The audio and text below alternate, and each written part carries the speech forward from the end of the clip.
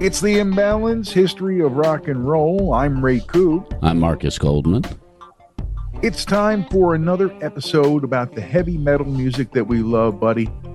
This episode, Heavy Metal, the Bronze Age, follows our earlier episode about the Stone Age, the early days, where the pieces of what would be called heavy metal were coming together. Yeah, this was an interesting time, not only for the metal scene, because punk was evolving. You had post-punk, you had the new wave, you had pop music changing, you had so many music styles changing and evolving, and metal being scary and heavy was more of an underground scene, and it really grew because it was something that the people connected with. We're going to run through the history of the music we're talking about this week, the new wave of British heavy metal, and how it got to that point. And then we're going to dig into the explosion of that music in the late 70s and early 80s on this episode of Heavy Metal, the Bronze Age, brought to you by Boldfoot Socks at boldfoot.com. Grown here, sewn here. Check them out. And by our friends at Crooked Eye Brewery in the heart of Hatboro, pouring the cure for what ails you since 2014 and now serving that salty Vets barbecue. Like so much that we've learned about Marcus, you can't really look at the timeline of the Bronze Age of metal without looking to what was going on before that. Yeah, without the Stone Age, you can't have the Bronze Age. The heavy sounds were evolving. In the early 70s, bands like Judas Priest and Scorpions, who'd escaped Germany, were finally putting out music around the world, started to make an impact out there. Bands like Rush, who were heavier than the rest, right? Very much so, and that heaviness really inspired the youngsters to go out and want to do it. And there were other heavy bands that were influencing too, like Budgie and Motorhead, not only in the late 70s, but in the 80s and beyond. And as the decade progressed, bands like AC/DC progressed as well. And they had nothing to do with the new wave of British heavy metal that was coming, except for they were loud too. These bands were laying the foundation or the basis for what was to become the new wave of British heavy metal. And that bass that you're talking about includes a band like UFO, who started in 68, but by 1974 they had a hit with Dr. Doctor.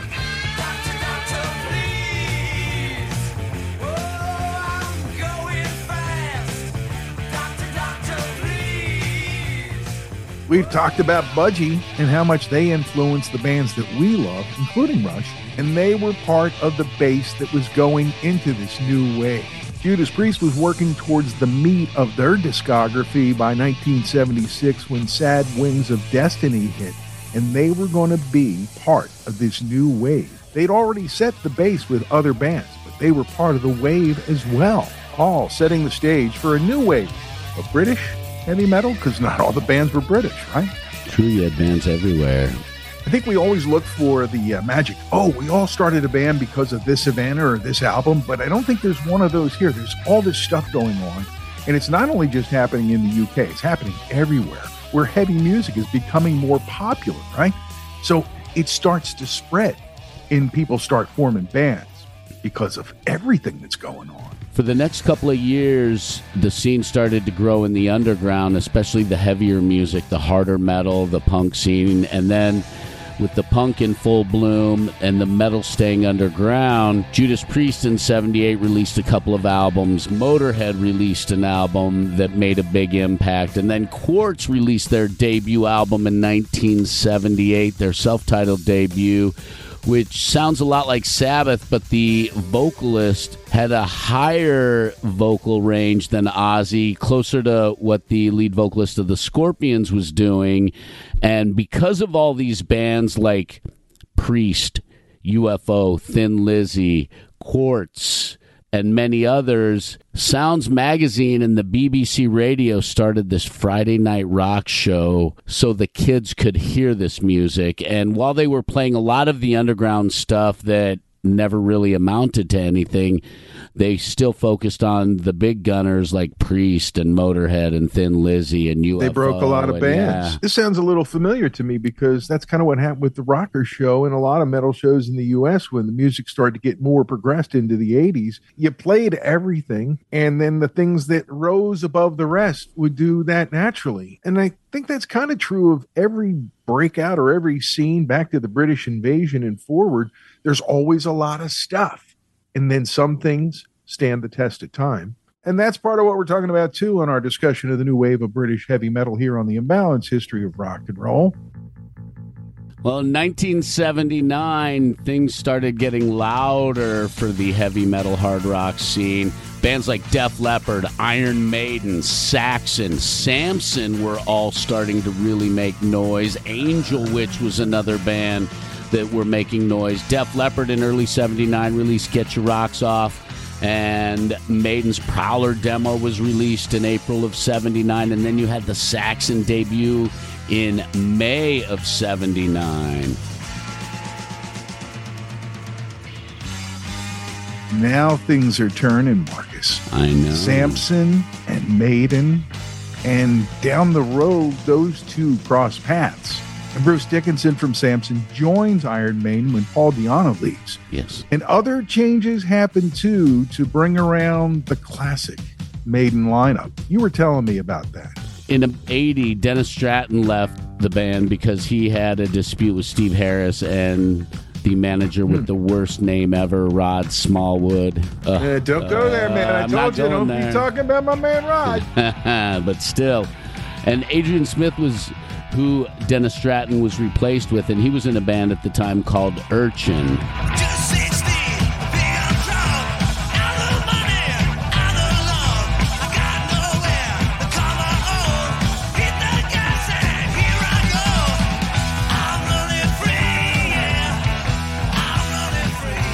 That helped change the sound a lot because he was a totally different guitarist, and boy. Feels, man. Yep. Different feels from Adrian and pretty much any guitar player. He's so unique. And the combination of him and Bruce Dickinson joining the band set the whole thing in motion.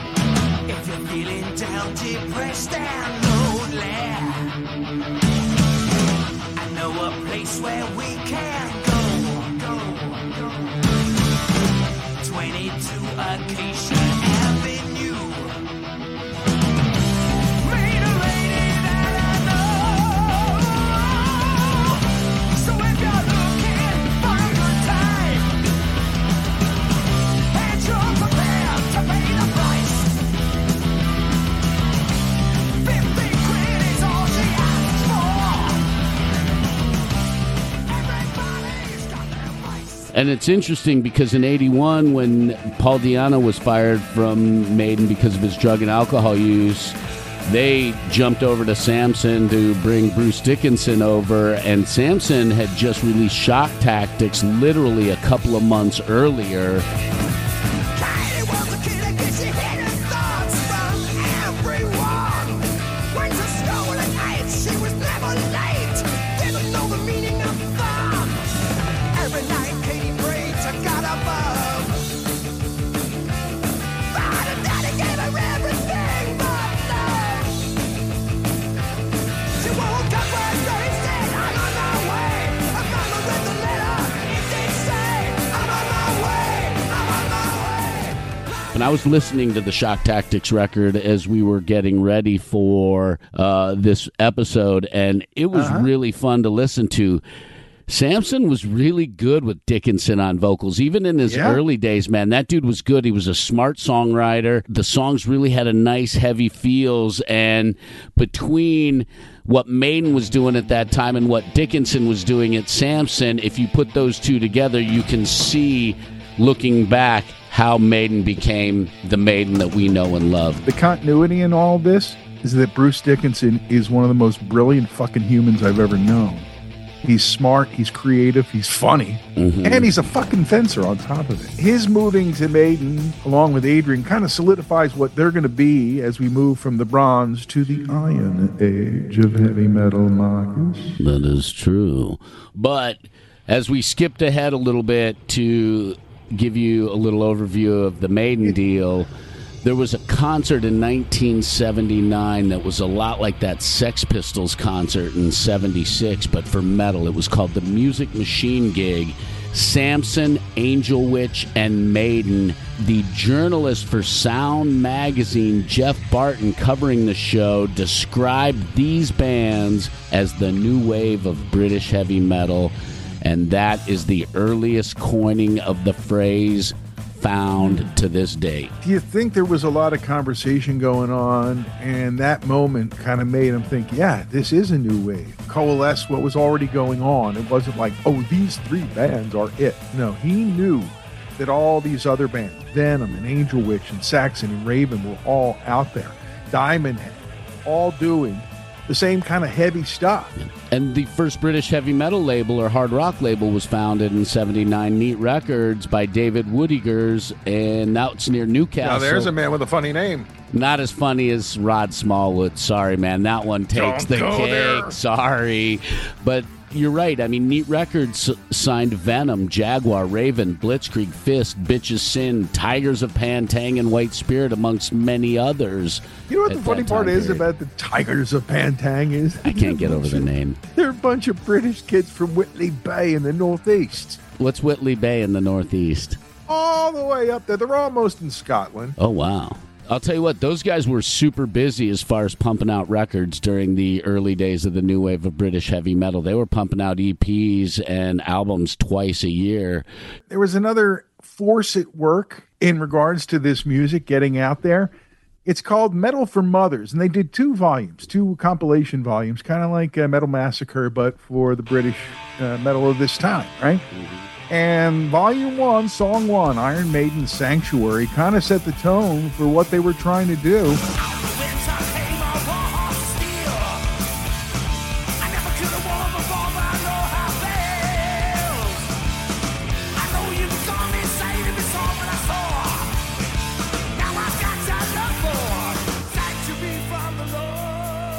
A lot of it was recorded in 79. They released the first one, I think, the next February in 80. Bands like Sledgehammer, the EF Band, and this is where Toad the Wet Sprocket got miscast as a metal band. They're on there. Praying Mantis, who was part of the new wave. Ethel the Frog. I shit you not. All right. And the first recorded release of Angel Witch, Baphomet. And another one from Maiden, because you can't really get enough of that early Maiden stuff. Wrathchild. Oh, yeah. And what follows it up here, Marcus? Samson's Tomorrow or Yesterday. Oh, man. That's the Bruce Dickinson debut, isn't it? Sure is. Ooh. And closing out this first volume of Metal Mothers, a band called Nuts with a Z at the end, and the song called Bootleggers. Oh, that's like hilarious. Bootleggers. Oh, my God. Did you know that right after that, the Metal for Mothers tour happened with Maiden, Diamond Head, Praying Mantis, and Raven as well? No, I did not, but I shouldn't be surprised, right? They were very smart at marketing these bands at that time, which you need good marketing people and good promotion people to help. The Metal for Mothers people weren't going to go slow on this. They had the train rolling, so Volume 2 rolled out with bands like Trespass and Easy, spelled with a Z, Money. How cheesy, with a Z. Zero with an X. How wrong. White Spirit, Dark Star, not the Dead cover band, Horsepower and Red Alert, Chevy, they were Americanizing it a little bit, The Raid, and Trespass. All bands are on the second version of Metal for Mothers, and they did a volume later, but they were really influential there because kids could go get all that music and then, again, sort out the ones they really liked and go buy the full lengths. And that's what we were doing with music.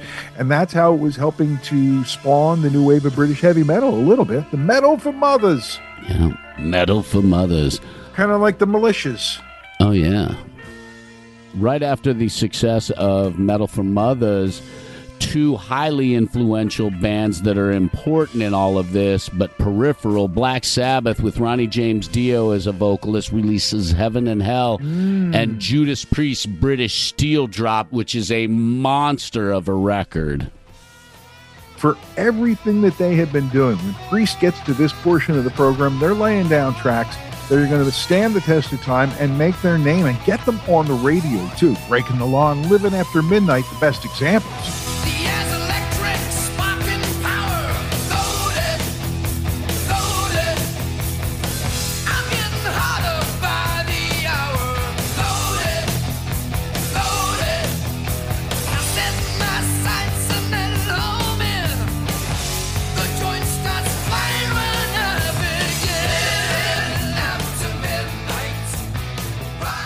And then to support them on the British Steel tour, they took Maiden with them as well. So that bond started developing in early. Oh, man. The Metal God and the Human Air Raid Siren together every night. Oh, my. A few months later, Def Leppard releases On Through the Night. It peaks at number 15 on the UK album charts. And if you have not seen that album cover, check it out. It's got a semi with a guitar, and it looks like the semi's flying out of the moon. It so is cliche, just man. really cool, though, for that time period. And again, the album art in the 70s was wild. If you ever have extra time, go check out the album art of some of these bands. Crazy stuff, but cool, too. One of the things that happened after they changed their name from Def Leppard, DEAF, to, the way they spell it now. We found out through the years, that there are a lot of schools for the deaf around the world. Do we want to get right? That have changed the name of their mascot to leopards. So you have School for the Deaf Leopards when they go out to play football or soccer or whatever sport they're involved in. And I thought it was really cool that back a few years that the band kind of embraced that whole thing and started becoming part of it. And I thought that was one of those things that's happening closer to the now for Def Leppard, spelled DEF now. But still, reaching back to those early days when they were still on the bus. Saxon releases Wheels of Steel in April of 1980. Their second album, it peaked at number 5 on the British charts. Metal music was being embraced by the masses. Just after that, Iron Maiden's self-titled debut album entered the charts at number 4.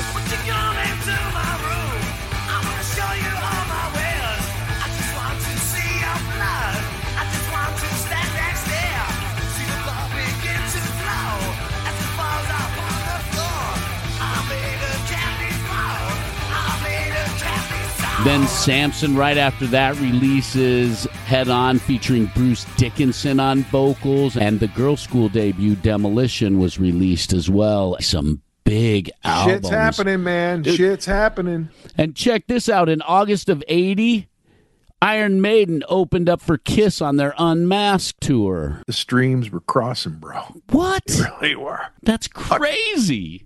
They were that big already. And the thing that happened with metal slowly in the 70s became accelerated in the late 70s and through the 80s, where bands, because the underground had already been grown, could plug in and get out there and build a following. And Maiden was one of the bands that really benefited from that. I also found out August 16th, 1980, the very first Monsters of Rock happened at Castle Donington over in England. Sweet. Throwing horns. The lineup was Rainbow, Judas Priest, Scorpions, April Wine, Riot, and Saxon. 35,000 folks attended that debut metal fest. Don't underestimate the importance of Saxon in defining the sound of the new wave of British heavy metal. I'm just saying that. When we come back, we'll cross-correlate to what the hell's going on in L.A. We'll talk about bands that weren't from England but sounded like they were, and a whole lot more as we look into the new wave of British heavy metal here. Back with more Bronze Age on the imbalanced history of rock and roll. Marcus, when Marisa got back from her power walk the other day, she started doing a testimonial for Boldfoot Socks. So I told her, hold on, and I sat her down and had her record it. Hey, Marisa, tell us all about your Boldfoot Socks. You know how much I love to go out on that 5:30 a.m. power walk, and I'm usually coming home sweating and dripping wet from head to toe. But since I bought my Boldfoot Socks, that isn't true anymore, at least not for my toes. After any workout or one of my long walks, I take off my shoes, I take off my socks, and I can't believe how dry my feet are. Even my socks aren't really that wet. These are the Boldfoot socks that I'm telling you about. They're so comfortable that I barely feel them on my feet when I'm walking or exercising. Every time you put on these socks, there's 2 words in capital letters that have so much meaning. You see the words, be bold. What that means to me is that if I'm going to go out for that walk, that jog, to the gym, wherever I'm going, it gives me a message that I can give it my best shot, that I can be empowered. I know it sounds crazy. It's just a pair of socks, but that's what it does for me. And they also wick the sweat away. That's Boldfoot Socks. at boldfoot.com. Check them out and be bold. Hey, Ray, it's been a really fun summer, and included in that summer fun is all the happenings at Crooked Eye Brewery over in the heart of Hatboro. So much going on, including the opening of the Crooked Eye Kitchen and the arrival of Salty Vet's Barbecue. Matt and his team started small, but demand immediately outgrew what they'd done, so they've been making more to keep people fed over there. I got to tell you, man, so much has changed in the way things are going, too. Like, Rich and John are doing a duet now, and they're appearing regularly in addition to all the regulars like the Crooked Eye Band. And with the fall coming on, you're going to see some really nice fall varieties of beers in the and tap cider, room. too, Yeah. probably. Don't forget, it's all there. Craft cocktails, too, at Crooked Eye at the main location, right there off York Road in Hatboro. Pouring the cure for what ails you since 2014, and now pouring craft cocktails and serving up that Salty Vet fall-off-the-bone barbecue. Keep up with what's going on at the Crooked Eye Brewery by following them on Facebook.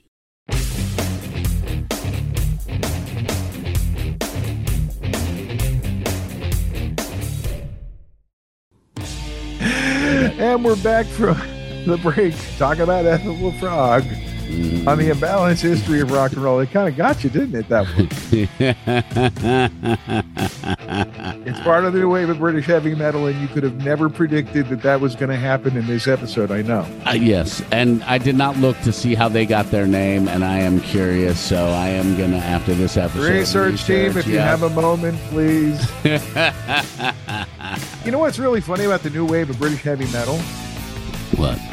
It was a sound, not a location, because I found a lot of bands that sounded like they were part of that sonic thing, but were not from UK. In Germany, as an example, Udo Dirkschneider and Accept. And another band that I think is a perfect new wave proponent, but they're not from the UK. They're from LA, Blackie Lawless and Wasp, right? Sounds like the new wave of British heavy metal. True, with chainsaws and raw meat. Yeah. I always thought Crocus was from UK. Well, they're from Switzerland. They never get enough credit either. I love their song Eat the Rich. And you know the famous WMMR connection to Crocus, don't you? No. Philadelphia. That's them? Yeah. Ooh. Anvil, another band that's right in the pocket for this time and this sound, is from Canada.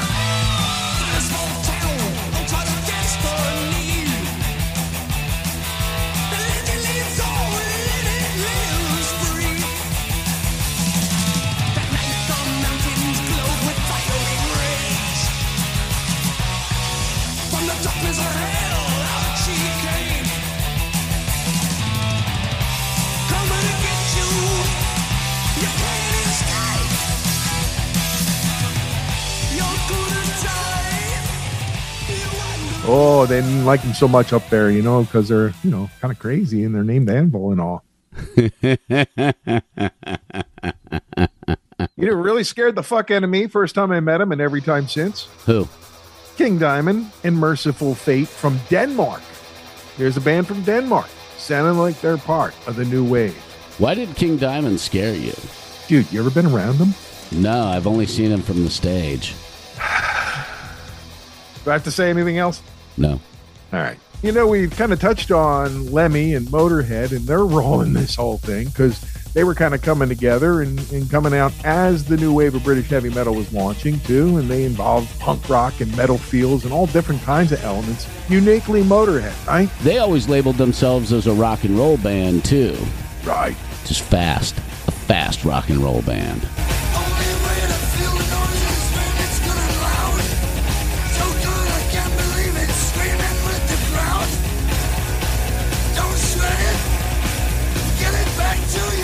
One of the cool things about doing this episode for me, Marcus, has been exploring and relearning, and in some cases, discovery.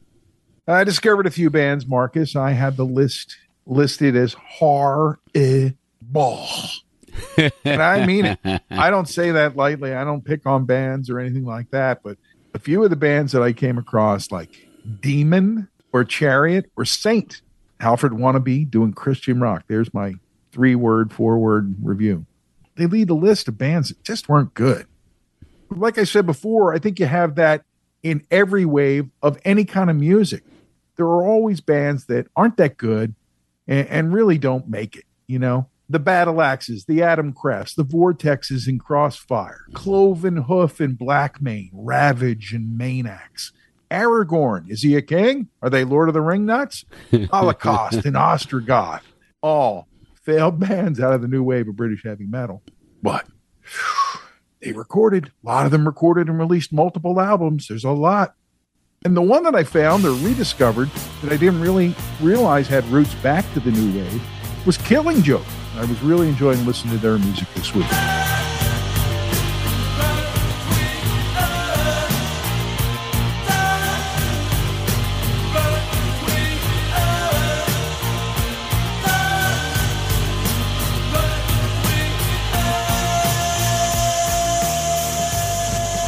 I did not realize Killing Joke had roots to the new wave of British heavy metal as well, because they've always been more on the punky alternative end of the spectrum, but you can hear the metal in their sound and their influence. That's how we've viewed them because of how we were marketed on the band, I think, because they go back to 1980 and they were coming out right through all that. Mm-hmm. And yeah, when you listen to the music and you actually listen to that early stuff, especially, you hear a lot more similarities to a metal sound, more than alternative or punk or some blend of them all. You know what I mean? Yeah. This is where the ride's getting interesting on this episode of the Imbalanced History of Rock and Roll. I'm always uncomfortable with giving bands crap or making too much noise about what they did or didn't do.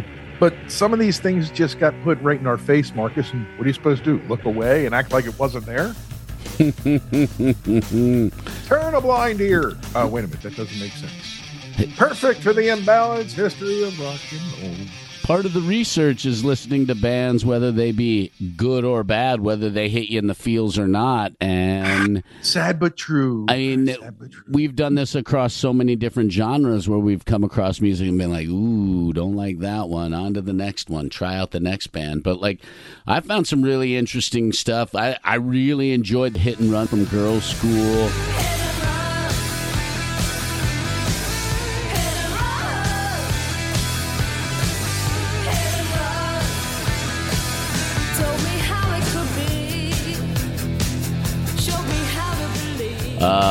I saw the Holocaust stuff. It didn't hit me in the feels. There was a band called Bleak House, a band called Getty's Axe. Jameson Raid was okay, not bad. I would listen to them in a mix of music, but I wouldn't say, hey, I'm going to go put on Getty's Axe and chill to them. But if they no one's ever said that, you know? It never has been said. Tigers of Pantang wasn't too bad, and no, it was pretty cool. Enjoyed, kind of formulaic. Yeah, but I enjoyed their sound, and I see where they were one of the early players in that scene as well. The main bands that we're talking about here, the ones who had the most impact, are joined by some other bands. Thin Lizzy is a good example that I didn't initially think belonged under the banner. Having listened to them from the early days through, what I missed was this period in their time where they were really trying to be relevant and stay relevant. I guess that's what was going on a song called Cold Sweat, which definitely had a different feel of their big hits of the 70s.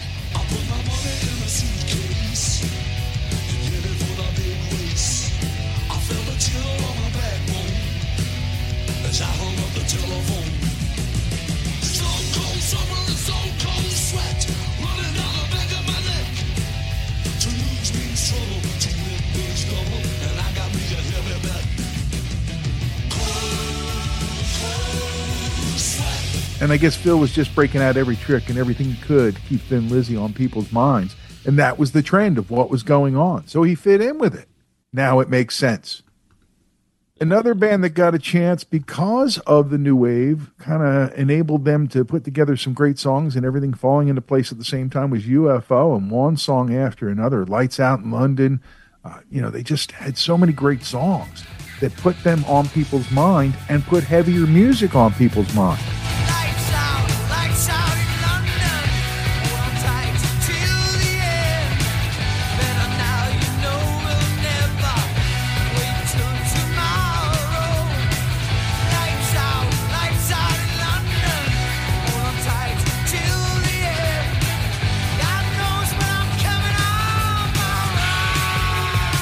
I'm not much into like the black metal or any of that stuff, but I've heard Venom over the years here and there in spots, and because of their influence on the scene, I had to check them out, and I listened to their debut record, Welcome to Hell, and I found it very interesting because it was fast. It had this hardcore punk vibe, but with satanic lyrics, and black metal or speed metal or thrash metal seems to be so much like punk rock in so many ways that looking back now and being quote unquote wiser and more knowledgeable, I don't understand how these two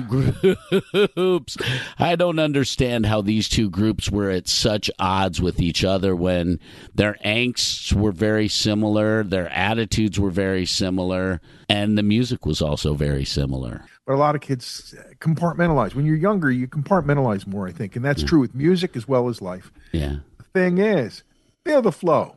Be good on a Thursday to go to a metal pit, and Friday night go see the punk band that you loved growing up. I know Brian O'Neill knows what I'm talking about. And the new wave of British, we should have him on to talk about the new wave of British heavy metal. He's absolutely. The bands inside this wave, if you want to call it that, they had their rivalries too. People were at odds with each other, posturing, as it were, against each other. Oh, we're better at them than this, or we draw more people in this town. Those kind of things went on, you know? But I think once the momentum started, people realized they were part of something that was bigger than almost all of them. They kind of went along. Yeah. At the end of 81, when Bruce Dickinson replaced Paul Di'Anno, it was only like 2 months before Iron Maiden released their debut with Bruce Dickinson, The Number of the Beast. It was also when Diamond had released Borrowed Time and Tank released Filth Hounds of Hades, and those three albums were a big turning point in heavy metal and the new wave of British heavy metal getting noticed because religious groups freaked out and tried to ban Number of the Beast, and thanks to those loon balls, that record hit #1 on the UK album charts. There's something else that's going on here in the sub-basement of all this, and Raven's part of it, because by their third record, they've hooked up with John and Marsha Zazula and became part of Megaforce, which leads to them being on Atlantic, which takes the thing to a whole new level for Raven and a lot of the music here in the U.S. And all that's happening right around the same time as Kill 'Em All landed. Just saying. Yeah. And Witchfinder was releasing their music, and they became part of that whole doom metal pioneer. Witchfinder? Yep. Werefinder. They're witch. They're finder. Werewitch. They're witch. I always could find a were or a witch. You just went full Marty Feldman. Oh, my God. Did. Werewolf. Werewolf? There. What? There, wolf. There, castle. Werewolf, their wolf. Their castle. Their angel witch. And Diamond Head, let's not fail to talk about Diamond Head, a band that really has survived through all the changes through the years. People come and go, but Brian Tadler rules. They keep rolling on the Coffin Train, which was the name of their latest album from 2019, number 5 in the UK rock albums. Wow. Still relevant, Diamond Head. And they were really a big part of what was going on in the new wave of British heavy metal, because they were 100% born and bred inside the new wave of British heavy metal. I guess when you get right down to it, a lot of the bands are still around. A lot of them are still playing. A lot of them are still making impact. You mentioned at the break about Merciful Fate planning a tour for this fall. Coming out of the pandemic, the ones that are still with us are starting to come back around. And that includes some of the biggest bands like Judas Priest and Iron Maiden. Scorpions have just been on tour in the U.S. Def Leppard, the biggest stadium tour of the summer. They were averaging $5 million a night in ticket sales at every stop on the tour. I mean, I know they had a lot of help there, but that's a lot of moolah when you add it up 3-4 shows a week even. Absolutely. And the others are still very relevant too as the wave continues to flow to the shores. But on the next go around, things change. Metal becomes even bigger. as the new wave of British heavy metal turns into a worldwide wave of heavy metal. The Iron Age, the next time on the Imbalanced History. Hey, you know, man, we can always do a follow-up on this episode if we missed some important stuff so people can reach out to us and tell us if we did. Yeah, please let us know if we made any mistakes or if there's anything that you think we should fill into this time chart, because we know the importance of the new wave of British heavy metal, and we know that there's so much more to cover and there's so much more to talk about, but in a short period of time you can only talk about so much. So we appreciate the interaction and the support, so please feel free to email us and communicate with us at theimbalancedhistory@gmail.com. You can also hit us up on any of our social media channels, The Imbalanced History of Rock and Roll. Find us everywhere you get podcasts, including the Pantheon Podcast Network, a production of Dark Doc Media. Surfing that new wave of British heavy metal out the door, I'm Ray Coop. I'm Marcus Goldman. And this is the Imbalanced History of rock and roll.